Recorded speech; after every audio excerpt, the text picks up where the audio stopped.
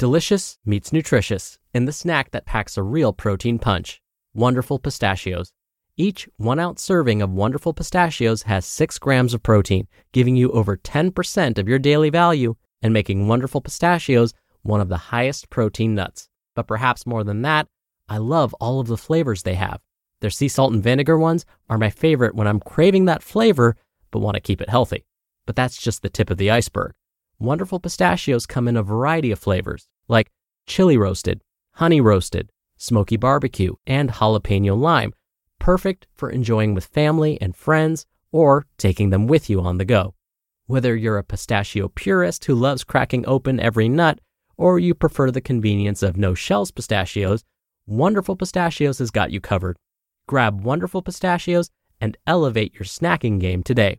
So fill up with a healthy snack when hunger strikes. Visit wonderfulpistachios.com to learn more. That's wonderfulpistachios.com. Mom deserves the best, and there's no better place to shop for Mother's Day than Whole Foods Market. They're your destination for unbeatable savings, from premium gifts to show-stopping flowers and irresistible desserts. Start by saving 33% with Prime on all body care and candles. Then get a 15-stem bunch of tulips for just $9.99 each with Prime. Round out Mom's menu with festive rosé, irresistible berry chantilly cake, and more special treats. Come celebrate Mother's Day at Whole Foods Market. This is Optimal Health Daily, episode 609. The Basics of Training for Size, Part 1, The High Rep Approach, by John Romaniello of RomanFitnessSystems.com. And I'm Dr. Neil Malik, reading you some of the most popular health and fitness blogs out there, with permission from the websites, of course.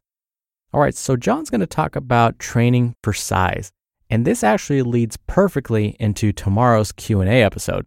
Tomorrow I'm going to talk about training principles as well. But first, let's hear what John has to say as we get right to his post and optimize your life. The Basics of Training for Size, Part 1, The High Rep Approach, by John Romaniello of RomanFitnessSystems.com. I've often said that while gaining muscle can be very difficult, it's also pretty simple. At the heart of it, you just need to take in more energy than you expend and use an intelligent program. This is especially true for beginners. The problem comes in when trying to figure out what intelligent program to use. You've most likely read a variety of training articles, each of them claiming to have the best formula for muscle growth. And while some are better than others, most of them work pretty well. Along similar lines, there are thousands of books out there outlining methods or providing complete programs. And while some of them are fantastic, the truth is that a lot of what's out there is based on an exciting fad, rather than tried and true methods centered on the basics. Now, while they can work, they won't help you build a solid foundation that you can work from for continued progress. For that, you need to focus first on the basics. We're going to cover 6 different training methods that will help you get bigger and stronger. At the end, you'll have a number of new training modalities to use on your quest for size. And today, we start with the basics. Back to basics. When it comes to gaining mass, beginners don't need to focus on things like alternating max effort and dynamic effort training days. The most advanced thing you need to focus on is learning how to appropriately manipulate training volume and frequency to allow for optimal growth and recovery. We'll get to frequency in a bit, but let's start with volume. In the training context, your total volume is sets times reps.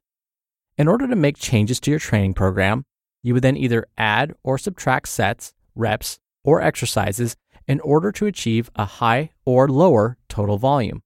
This, of course, begs the obvious question: which set and rep scheme is best for muscle growth? Well, as mentioned earlier, most programs work pretty well, and so the simplest answer to that question is all of them. Unfortunately, that is also the most complicated answer. You see, it's like this. Your muscles are made up of various types of fibers, and which rep ranges you respond best to is going to be a factor partially determined by your particular fiber makeup. Of course, without dissecting you, which, while undoubtedly fun, would not be very effective in terms of your training, there really isn't any way to tell you what your general fiber makeup is, or what type of rep and set schemes you're going to respond to. None of which really answers the question, of course. Thankfully, most people will respond fairly well to various approaches to training volume. Looking at it from a different angle, we can begin to decide on set and rep schemes based on goals. Some are better for pure growth, and others for a mix of both strength and size. We're going to cover two options, both of which have a place within the context of a split routine. In such a training schedule, each session is devoted to training just one or two body parts. Speaking generally, workouts will consist of 3 or 4 exercises per body part. With that in mind, we have a general idea of volume from which we can work in terms of manipulation for various goals. Option 1, size and nothing but size. Let us assume for a moment that the training focus is entirely on growth and not at all on strength. In that case, your concentration should be on the higher rep ranges, like sets of 10 to 12, or 12 to 15, or even as high as 20. As for the number of sets, well, that will be determined by the number of exercises you allocate for a particular body part. It helps to think of things in terms of total volume. For training programs that utilize sets of higher reps, I would try to limit a specific muscle group to around 120 reps per workout.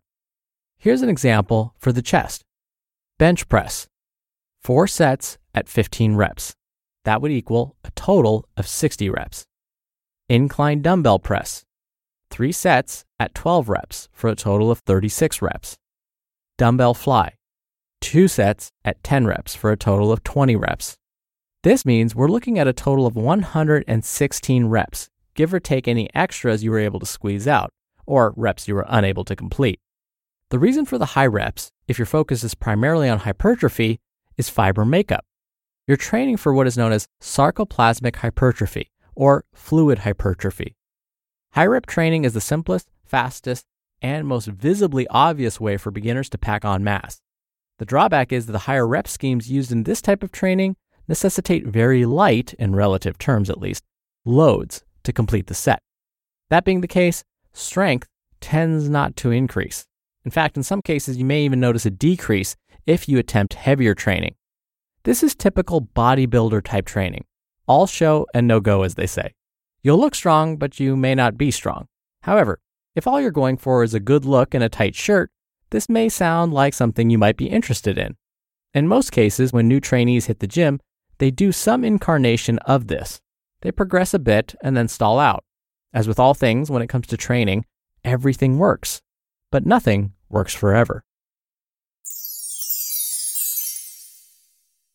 You just listened to the post titled, The Basics of Training for Size, Part 1, The High Rep Approach, by John Romaniello of RomanFitnessSystems.com. When you're hiring, it feels amazing to finally close out a job search. But what if you could get rid of the search and just match? You can with Indeed. Indeed is your matching and hiring platform with over 350 million global monthly visitors and a matching engine that helps you find quality candidates fast. Ditch the busy work. Use Indeed for scheduling, screening, and messaging. 93% of employers agree Indeed delivers the highest quality matches compared to other job sites. One of the things I love about Indeed is that it filters out incompatible applicants. So when you're hiring, the process is much faster and you only have to consider applicants that are already likely to be a great fit. And listeners of this show will get a $75 sponsored job credit to get your jobs more visibility at Indeed.com/health. Just go to Indeed.com/health right now and support our show by saying you heard about Indeed on this podcast. Indeed.com/health. Terms and conditions apply. Need to hire? You need Indeed. Now, John did a series on this, so you can check out the other parts and hear what he has to say about the other approaches. They're linked in the original article, which you can find in this episode's description at oldpodcast.com. Dr. Neil here, a little bit of my commentary. So what I like about training with lighter reps, especially for beginners, is we're going to reduce the chance for injury as well. So I do agree with John that in the beginning, as long as you're doing a workout consistently, results are going to be more obvious. It's when you start doing those workouts consistently that you start to, as John said, stall out, or you reach that plateau where it seems like, oh, I don't look any bigger anymore, or I feel bored with this, or this rep range feels still too light for me. But again, for beginners, as long as you're doing something consistently and not hurting yourself, that's really the goal. But when you start to get more advanced, that's when you want to mix things up a little bit. The American College of Sports Medicine also has some guidelines with regards to what beginners should do. They outline what to do if you want to build strength versus size versus endurance. But the American College of Sports Medicine does say that if you're a beginner, focus on getting in one exercise at least per major body part. So when you're doing these exercises, get in at least one set for your chest, one set for your shoulders, one set that targets your back, one set that targets your legs, including your calves. That way, you start off with a balanced approach. Then, as you get more sophisticated, you can start isolating some of those moves. Oh, and did I forget to include arms? So yeah, as part of your total body workout, don't forget to include your arms, of course.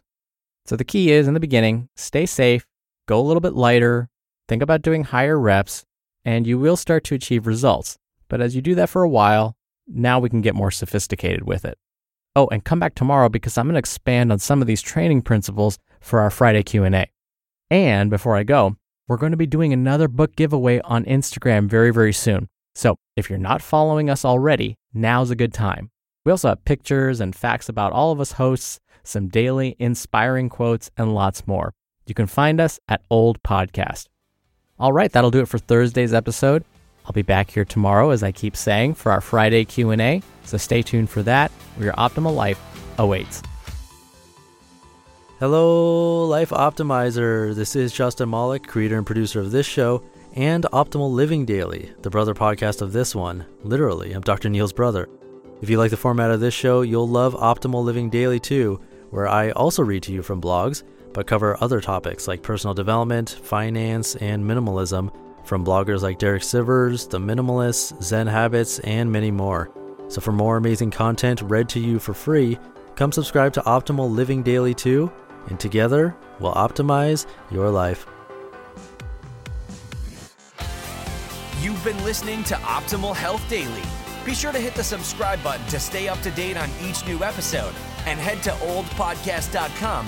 That's oldpodcast.com for a free gift, as well as more actionable tips and resources to help you maximize your potential. Thanks for joining us, and remember, your optimal life awaits.